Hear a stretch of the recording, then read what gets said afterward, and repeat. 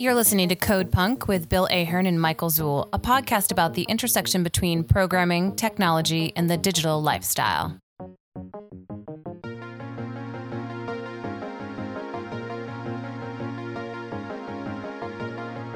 Hello there, Michael. How you doing, man?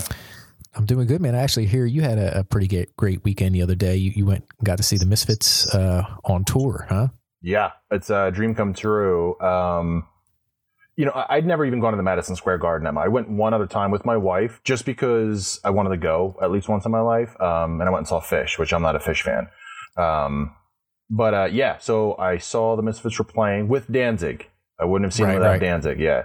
So I went Madison Square Garden. My wife likes punk, but she's not, it's nothing she would ever deign to play on her own. But she did get exposed to The Damned, which is actually, they've been around since before the Misfits and kind of helped bring them up a little bit. And she actually really liked them because the Misfits have a very bluesy sort of kind of rock. I mean, because punk rock in the 70s, and I won't get off too much of the tangent, but punk in the 70s was inspired by like 50s rock and blues and jazz. Modern punk is inspired by old punk, so it's just derivative, and it always sounds like, you've heard it before. But The Damned is one of those bands who has a lot of texture and nuance because, they're actually playing music that is inspired, that isn't, in the realm of punk rock. So the concert was fantastic, and Danzig was unbelievably on point. His voice sounded just as crisp, or I shouldn't say crisp, because if you listen to old Misfit songs, the audio is always very poor quality. It's part of the charm, but he sounded great. Everybody played great. It was a great show, and I was really glad I had a chance to go see him. That's awesome. Yeah, I ask you about that because, you and I are roughly around the same age. We grew up around the same things and like a lot of the same, whether it's music or movies or technology.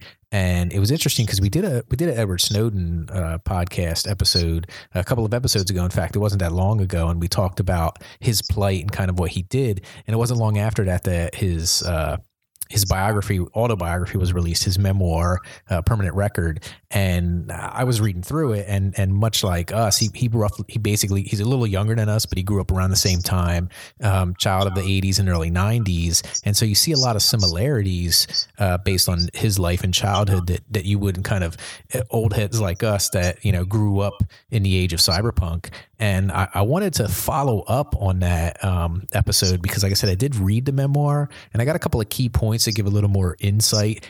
And I'm going to go over these, but I'm going to go over them as if what he wrote was true. And of course, you're the hero of your own story. So I'm sure not everything that was written in his memoir is 100% true. I guess we all embellish a little bit, certainly in an autobiography. But I'm going to treat it as if everything he wrote was true. And we're going to kind of go over those points to kind of flesh out some of the decisions that he made or the lifestyle that he had when he was younger, and kind of his as he got into technology and as he moved forward to do the things he's doing as a whistleblower. And of course, today Snowden is actually back in the news, not just because of his memoir, but because of the whistleblowing that went on with the Ukrainian episode and President Trump. And of course, a lot of people are talking about whistleblower and whistleblower protections and the way the administration has been treating this anonymous whistleblower kind of validates Snowden's reasonings for not going through proper channels up into the government and just releasing what he released to journalists and fleeing the country, basically. Yeah, and it's surprising, too, that he did that at a time where he knew enough from the inside that even at the state that our national intelligence and leadership was at that time, of course, and that was the Obama era, even then he didn't see it as kind of protective enough to kind of go through the normal channels. Can you imagine today? Well, I can't even imagine what it must be like to have all of this sensitive information and literally very powerful people who are playing politics with what the nation really has a right to know. Yeah, it's pretty interesting, but I'm pretty crazy at that, especially considering some of the spin being put on it. But when I look at kind of Snowden's early life, like I said, he was a child of the 80s and the 90s. So when he talks about early cyber culture and kind of how he got involved in technology, we see a lot of same ththings like the early bulletin board systems, which he spent an awful lot of time on. And he was exploring websites that you could just reviewed a source on the HTML, and really nothing was protected. So he was, finding holes, and he actually had alerted a company to the one of the holes that he found. And when they called his family to talk to him, when they called to talk to him, they realized they were talking to a teenager. I think he was like 14 or 15 at the time. But he's also a military brat. And this kind of plays into some of his decision making as well. He did bounce around a lot. His father was into electronics, because of what his father did for the military. Now, he was a child of divorce. Eventually his parents got divorced, but the military lifestyle was highly influential on him. And in fact, it was after 9/11, it was during everything that was going on with he was working as kind of a freelance web developer, web designer, when the Twin Towers got hit, and that sparked something inside of him, or at least he says it did, that he wanted to serve much like his father. And it was kind of against what his family had wanted, but he did enter into the military. At least he signed up for the military, and he signed up for an advanced program, but he ended up developing shin splints. And so they discharged him, but they put him on like an administrative discharge so that they didn't have, it was basically like a waiver. And so it would allow him to leave the military, but it would absolve the military of like any medical issues he may have developed after the fact. And it's also not, because it also allows you to avoid getting a Section 8, because there's not too many ways you can get kicked out of the military outside of getting into a lot of trouble. And administrative discharges is how that works. Right. And so that's kind of, he had his one taste in the military, and then he kind of sunk into a bit of a depression after that. And he basically had some health issues, but he started to realize that he could use the skill set that he never really saw as a career, the skill set that he was using as a hobby, and he could turn that into a way to serve America. And he was a pretty skilled systems administrator. So we had a brief talk in which, in the last episode, I wasn't quite sure how skillful he was, other than the fact that he worked for Booz Allen Hamilton and, the government, and took some of these files. But clearly, based on the memoir, he was pretty advanced in his systems administration skills. He could program. But he admits to not being that great of a programmer, although systems engineering and, writing scripts in order to cobble together and search out information, he was quite good at. So here's somebody who was really smart and actually did have the skill set that you would assume kind of a hacker to actually have. A lot of people actually, or at least the government, like when it was initially discovered that he had leaked all of this, the government tried to basically say, oh, well, he didn't work for the CIA. He didn't work for the NSA. He was a contractor. He worked for Dell. And he was a contractor for most of his career because, of course, military, even around me, we have a couple of areas where there's government contractors, and you basically work for a company that works for the government. And the way he kind of explained it was that, you might be working for Dell, but you're basically working for the NSA, and you're there for, 10, 15 years or whatever. And a lot of times the contracting companies change, but the personnel don't. So your contract gets bought out by another company,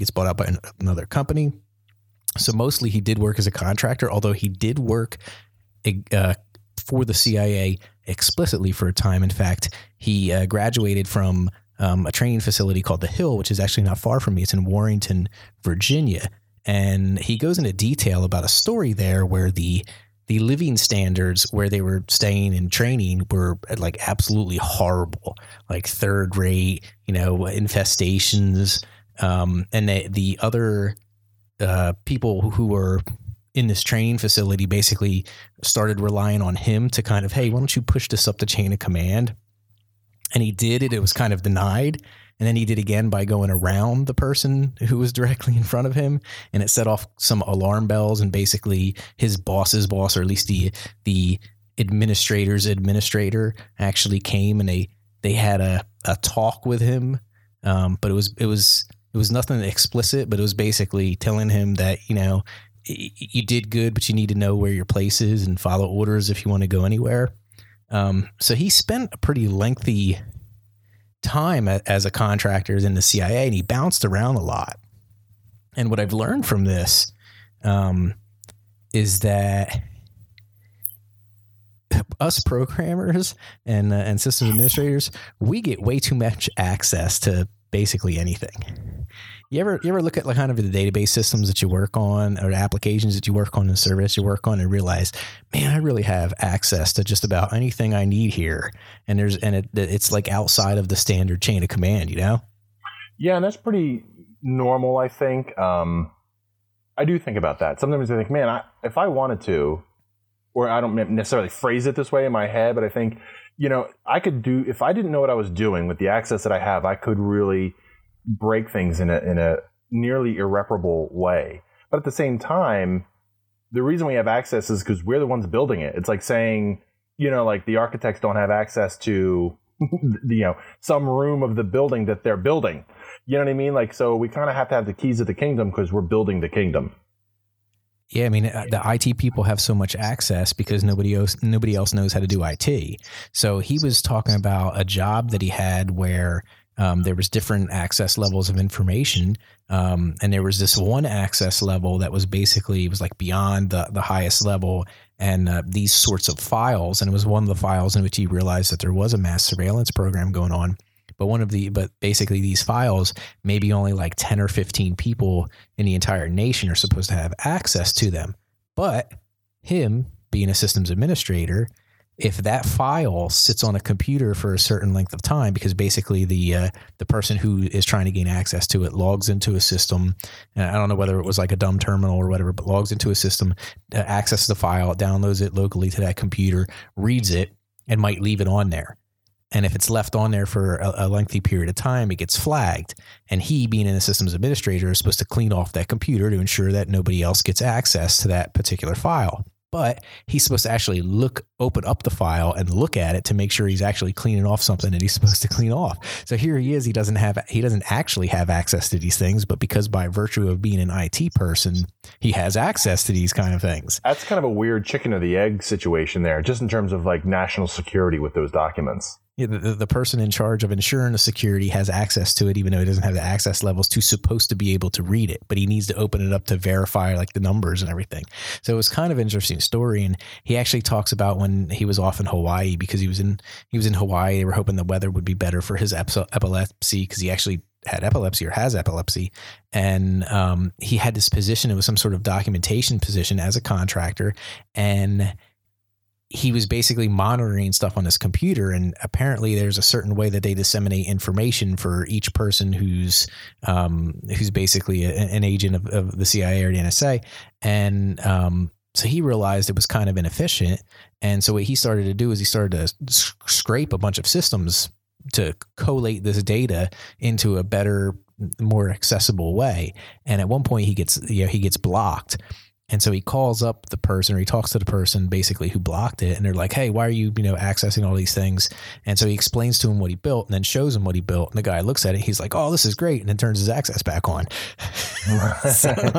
So when you have IT people connecting with other potential IT people who see a value in a thing that's been created, a lot of times you forget about the security implications involved. Right. So he had almost unfettered access to data. In fact, when he initially started to think about the surveillance programs and what was going on, he was supposed to go to a conference, and it was a conference where they were going to talk about China's mass surveillance program. And there was a person who was supposed to give a speech, or at least give a talk, who couldn't make it. So they were like, hey, Ed, do you want to give a talk on this? And he said, sure. The caveat being that he needed to do it like within a short period of time. So he started to do research on China's surveillance mechanisms, which got him thinking of the US's surveillance mechanisms. And so he started to do research for this presentation, basically so that he could uncover, what China's surveillance was compared to the US. And it kind of sparked, it kind of ignited him in realizing that if China has this, what does the US have? And that started his search. So really a lot of what he ran into was purely by happenstance and by being in a situation where the combination of IT and security and just him working in the intelligence community, he had all this information available to him. It's almost inevitable that given enough time, somebody with that kind of access, and then of course technologists, we find that kinship. We built a cool tool to automate some work, which means, great, I can work even less during the course of a day. But because of that kinship among technologists, with enough time and access, you're eventually going to start thinking, wait a minute, what else is in here? In fact, I had listened to, I unsubscribed from the Joe Rogan podcast, but I just found it in the Google podcast app, and I brought up the episode with Snowden because he was just on there like last week or 2 weeks ago. And part of the stories that Edward was talking about was that one of the first things he looked for was Area 54, he was looking for actual alien stuff. And I thought that was a funny little thing we talked about. He had all this access and he just wanted to see, was there actually any sort of file or documentation about, any UFOs that have been docked in Area, 51? Area 51, yeah. Yeah. For those who haven't listened to the interview, he did not find anything. So good chance there are no secret bases with alien ships in them. By all means, storm Area 51 now and let me know what happens. Right. Yeah. Good luck.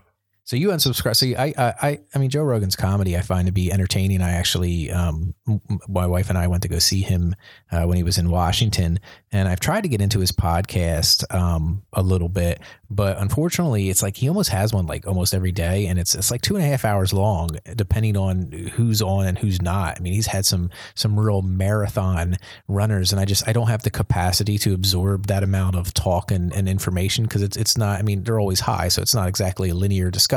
Right. And he does a good job of absorbing information and repeating it back, but he also has a tendency to give equal time and to try to treat.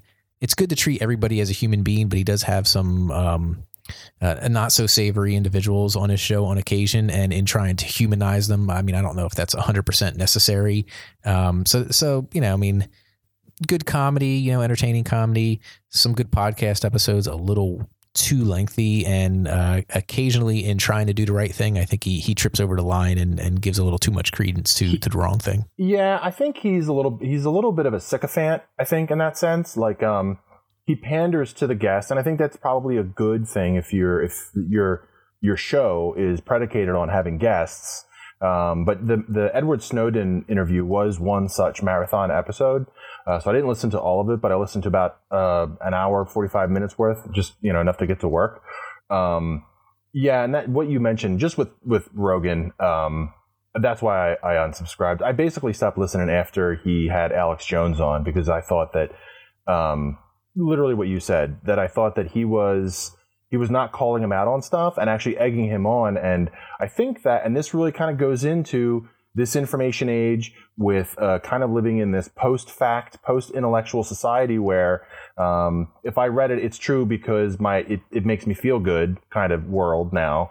I'm trying to loosely correlate this with like technology and security. But the bottom line is I think that if somebody is deliberately saying untrue things or is mentally unhinged and says things that are so far out of left field, you don't give that the same weight as like a scientist like Neil deGrasse Tyson coming in and talking about, string theory, and then Alex Jones coming on and talking about like lizard people theory. They're not the same thing, and they don't deserve equal weight, to your point. So that's why I don't listen to Joe Rogan, but I did listen for the Snowden, and I did listen to Edward Snowden. And when we talked about him before, I said I'm ambivalent about him, and by that I mean I have strong feelings both ways. I think that what he did was certainly brave. I mean, he doesn't get to live at home anymore, and that definitely must suck. But also, I'm just so cynical that I can't believe that there wasn't some component that wasn't self-serving. It's just hard there's nothing that he's done or said, or that I've ever heard, rumors even, that would imply that he had some sort of gain. In fact, he had everything to lose, and he did lose it. But I still am like, it's so selfless. I'm just kind of like, well, what else? But you read the book, so we'll continue on. But yeah, that's sort of my thing with Snowden. Was I think it was funny that he went for aliens. X-Files fans will be disappointed, and he does seem like a sincere guy. A little bit, I don't know. Listening to him talk on the Joe Rogan show, I didn't get the sense that he was full of it. I thought he sounded very sincere. He did come off very like a person who was easy to talk to and easy to listen to. But I have to admit, I'm still skeptical. Yeah, and some of it, when you go over his childhood, some of his earlier years, I mean, it's the typical awkward, computer science guy who would rather spend more time in front of a computer than with real human beings. And, I hate to classify any behavior like that as autism or as Asperger's syndrome or somewhere on the spectrum, but clearly there's a personality type involved. And a lot of the personality types who get involved in things like computers are very regimented, very structured, very rules-like. And you'll hear a lot of times people in programming or in computer science use the term, well, it's the principle of it, because there are very specific principled, we have to, this is why we have to do it this way, it's just a principle of it. And so you have to kind of wonder with some of the information he got into, and if his patriotism is accurate, because he did seem, at least in his memoir, he came across as somebody who was extremely patriotic towards the ideas of the United States and the Constitution. What he saw to him was against the U.S. Constitution and against the people of the United States. And so he saw that, and for the principle of it, he decided that, something had to be done. And he realized that he was in a position to actually do something. But when he starts to do it, there is this... there are some interesting things that happen. One is that he had an extreme paranoia about getting caught, and he was extremely calculated in how he did things. So he looked at it and he was like, well, if I took my computer and I went to a coffee shop, there might be cameras at the coffee shop. They could see that my MAC address, on the computer, even though, so they could match me up that way. So instead of going to like a public, because in order to contract these journalists, he had to first contact them through normal channels before convincing them to actually use an encrypted version of communication. And so what he ended up doing, he did war riding. He basically drove around with an antenna on his car and mapped out all of the open access Wi-Fi points until he found a bunch of them and basically used each one of them in a randomized pattern in order to contact these journalists. It could be on the top of a building. It could have been, out near the woods somewhere, where there was a high Wi-Fi signal because of towers or whatever. I'm sure it wasn't like Xfinity open Wi-Fi or whatever. Right. You can barely get any signal off of that. But he basically did a lot of war ride in order to get this information, in order to contact these journalists. And it was kind of like, and he used basically a Linux laptop, used a laptop with Linux tails on it. So it basically wiped as soon as he shut it down, as far as it didn't retain any information. So he was extremely, and as well he should have been, but he was extremely calculating in everything he did. So when we talked about Citizen 4, we talked about how calculating he seemed and how paranoid he seemed on the video. No, that's how he was in real life, apparently. At least that's what he recorded in his memoir. I'm almost ashamed to admit this. I can't remember how he was exposed. I don't remember how he got caught. He gave an interview. He basically knew that eventually, he knew that at some point, because he was still working for the government.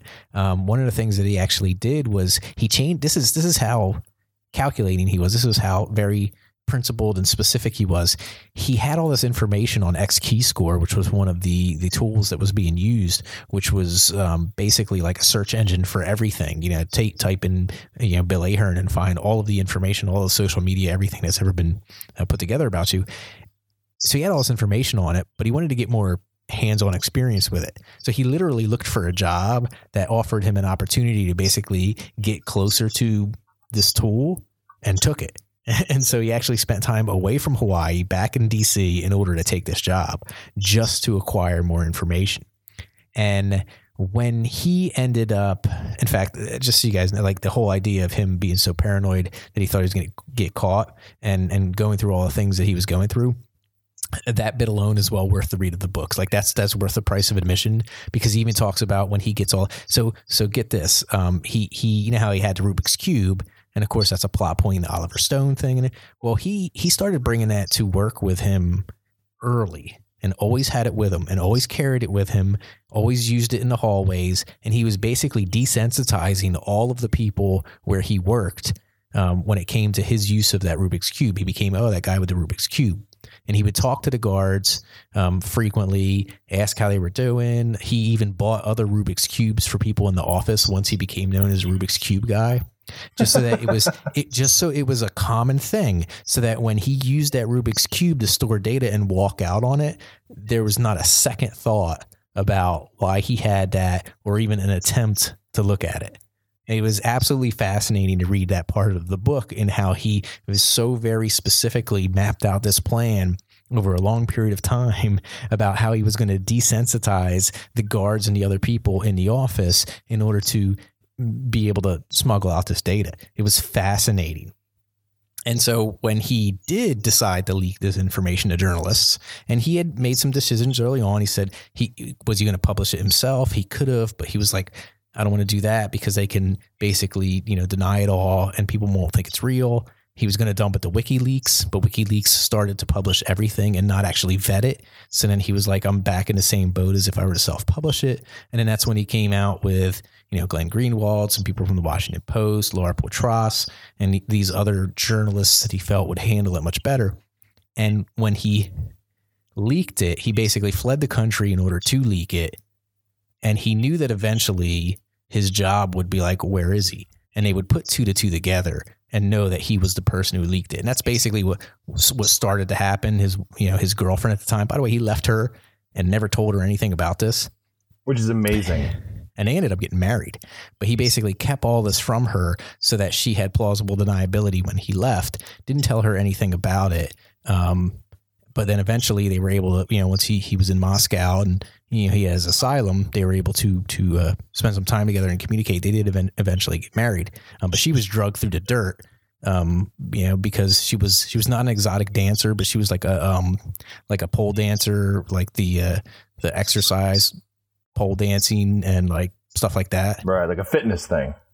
Yeah, I think it was more of a fitness thing than an exotic thing. If it was an exotic thing, it was more of a it was more like the art house stuff as opposed to being a stripper. Right. So basically he decides to give an interview because he knew he was going to get caught eventually, and he wanted to be able to tell his own story before information started leaking out of the press. Interesting. Yeah. And he made some comments. What was interesting was when they canceled his visa, obviously, so he couldn't fly anywhere. Canceled his passport, I should say, so that he couldn't fly anywhere. And what I found to be interesting is there seemed to be, at least in his memoir, he seemed to imply that, because WikiLeaks did send somebody to go and help him, right? Send somebody to be like his advisor. And he got the feeling that Assange and WikiLeaks were trying to help him because they felt like they failed Chelsea Manning. Which I thought was an interesting take because WikiLeaks and Edward Snowden, since his exile, have not exactly been on the same page about a lot of things. But that early help that was being offered seemed to be an offering because they felt bad about the handling of Chelsea Manning and how Manning was arrested and put in prison. They felt bad? Yeah, WikiLeaks felt bad. So he actually spent a lot of time with with this woman who was basically an advisor, and she helped him navigate, the Hong Kong and Moscow, and gave him a lot of advice on behalf of WikiLeaks because they were basically trying to find a way to give him a better outcome than Chelsea Manning received. Oh, well, that's at least something. And that's kind of an interesting story. Really, it kind of pushes the needle for me in a different direction. Like, not in a different direction, but it's, again, since we're assuming that this is stuff that he is being truthful about, it does kind of push me more in the direction of maybe this guy's legit. I'm trying to think, if I was in a situation like that, I don't know that I could just sit on it, right? Like, I'd be like, man, this is awful, this stuff that I know. Like, what can I do to protect myself but still get this information out? So it's very interesting to me. Yeah, I would have been such a bad whistleblower. I would have probably leaked the first sentence that came out that looked kind of iffy. Like, wait a minute, what is this crazy stuff going on here? Yeah. I would have never got to the beat of the of the espionage. I don't know if I'd have done the war driving. I might have done the old Pringles can on a Wi-Fi trick. You know what I mean? Like sit almost a mile away from some Wi-Fi spot, like blasting the Wi-Fi signal with a Pringles can. And sitting doing it that way. I would have been too lazy to take all the necessary precautions. So a couple of funny things actually came out of this. One is that at some point Snowden asked a woman for WikiLeaks, and I forget her name, and I apologize for not having that up. But he basically asked her why she was helping him, and one of the comments she made was, besides, somebody has to be the last person to see you alive. And then what I didn't know was apparently Burger King in the Moscow airport fed him while he was holed up there for weeks upon weeks, and I'm assuming they gave it to him for free, but or he had some money or whatever. And because of that, he's actually been pretty loyal to Burger King. So even where he's at in his whatever hotel he's at, in Moscow, when he goes out to grab a quick bite, he goes to Burger King to pick up that food, which I find to be funny because I don't find Burger King to be all that tasteful. Right. Yeah, or healthy for sure. That's the one thing I still got hung up on. I just can't get past it. Of all places to go, Russia. It's like the one, I think that's the main piece that really, I get that Russia probably thinks it's great that an American citizen, even one who purports to be as patriotic as Snowden, still kind of, shafted the man over here. But still, Putin's a villain. He's like a legitimate tyrant. You know what I mean? So yeah. I don't know if it went into specific detail on why the route took him that way, but basically he went from Hong Kong, and I think he was supposed to land in Moscow and then take a connecting flight to Ecuador. And in the air, when he was on the Hong Kong flight, they basically that's when his passport got canceled. So when he landed in Moscow, which this was kind of this was the U.S.'s fault. When he landed in Moscow, he couldn't go anywhere. So he was literally stuck in Moscow because the United States canceled his passport while he was in the air. Wow.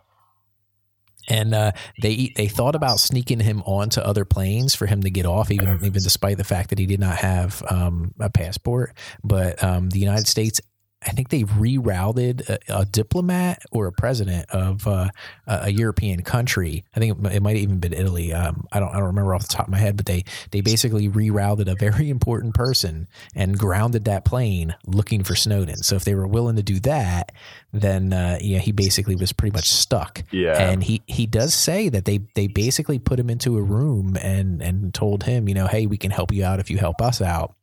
And he was pretty specific that I can't help you. There were so many he basically, used an encryption key to do encryption keys in order to secure this data. And when he decided to finally flee or finally leave Hong Kong, he destroyed the portion of the key that he had on hand so that he did not know or even be able to have access to the information. That way, even if they tortured him, again, and this might come from his military upbringing or just how very calculating he was. Even if they tortured him, he wouldn't be able to reveal to them any information. And ultimately, they decided to let him go and get him out of the airport and gave him temporary asylum because it started to become a media spectacle there at the Moscow airport, international media all over the place trying to get a hold of Edward Snowden. So it was disrupting the airport. And so they finally decided to let him leave. All right. I mean, that is cloak and dagger stuff. I mean, that certainly he has information that Russia would love to get, right? So I'm certain that they have their own motives for being friendly that are probably not actually friendly. But I guess Snowden definitely sounds like a guy who's smart enough to navigate those waters. I give him more credit than I did previously because reading his, and again, I don't know how much it was embellished, but literally there was a time where he was essentially a spy. He was basically the technical consultant to CIA agents or espionage agents who were trying to gather information and gain assets overseas. So, I mean, literally a lot of this was spycraft, and it was spycraft with computers, and it's everything you would expect from some sort of cyberpunk hacking attempt and a dystopian government. It's really interesting. Ultimately, the conclusion of his entire memoir is that he wholly believes that privacy and security, and by virtue of that, encryption, is a fundamental right of American citizens or people in general that must be protected. And to him, the Bill of Rights was specifically created to limit law enforcement in favor of personal freedoms. And to him, if you read down the Bill of Rights, these are all things that limit the ability of the government and law enforcement to encroach upon citizens' rights. And he views privacy, security, and encryption as fundamental pieces of those rights. And that's essentially what he's driving towards, both in his memoir and in a lot of the interviews that he's been given lately. Well, good. I mean, if nothing else, if he could stand as a symbol for that, that would be a victory. We could certainly use some positive symbols this day and age. How's your dog doing? She's noisy downstairs. Yeah, I mean, if anyone didn't hear that, Bill's dog just barked in the background. So no, I'm not just doing a random non sequitur. I could be, you wouldn't know. Yeah, I mean, I recommend the book to anybody who wants to get a little more into the head of Edward Snowden. I thought Citizen4 again was a fantastic documentary. Still haven't watched the Oliver Stone movie. I'm sure that embellishes things far beyond Snowden would in his own memoir. But the combination of Citizen4 and the memoir ought to give you a somewhat of a clearer picture on at least who he thinks he is and what he thinks he was doing, and then you can kind of judge for yourself whether that's really what he should have done or not. But I do think that some of the negativity and some of the attacks on the anonymous whistleblower today kind of shows you that maybe he might make the right choice by leaking this to journalists and then hightailing it out of the country. Because again, like you said, all of the problems he ran into, that was during the Obama administration, and that was supposed to be liberal. Imagine in an ultra conservative, very, I don't want to say authoritarian, but definitely kind of a conservative war hawk style government. Who knows what would have happened today? Well, certainly with an administration that prioritizes the appearance of strength, and the ability to maintain control with a heavy hand. Whistleblowers, as we're learning now, aren't exactly favored by the current administration. So he would probably have had a much tougher time. Definitely. So that's all I have for this episode. Again, I just wanted to do a follow-up on the Edward Snowden one that we did and go over a couple of key points from his book, Permanent Record. Did you have any final thoughts, Bill? I don't. All right. Well, just to remind everybody, you can go to codepunk.io to read our blog posts, catch up on some other podcast episodes. I have a pod link now. It's a pod.link basically allows you to search podcasts and find a podcast page. If you go to pod.link/codepunk, it kind of shows you all of the iTunes links, Stitcher links. So you're able to click on that and go to the correct subscribe thing. That was pretty cool. Sign up for the Bots and Beer newsletter, of course. And hey, we have a growing community on Keybase. I think we're up to 41 members, and it has gotten pretty lively lately. So if you go to keybase.io, you sign up. It's an encrypted end-to-end application. Join the Codepunk team. Come chat at us. It's pretty cool to see it grow and kind of see the technology evolve. Yeah, it's got some pretty smart conversations going on in there. All right, until next time, talk to everyone later. Take care, everybody. That's it for this episode of Codepunk. You can subscribe to this podcast on Google Play, iTunes, and Stitcher, or listen to it on the web at codepunk.io. You can find Bill on Twitter at Norathustra and Michael on Twitter at Zool.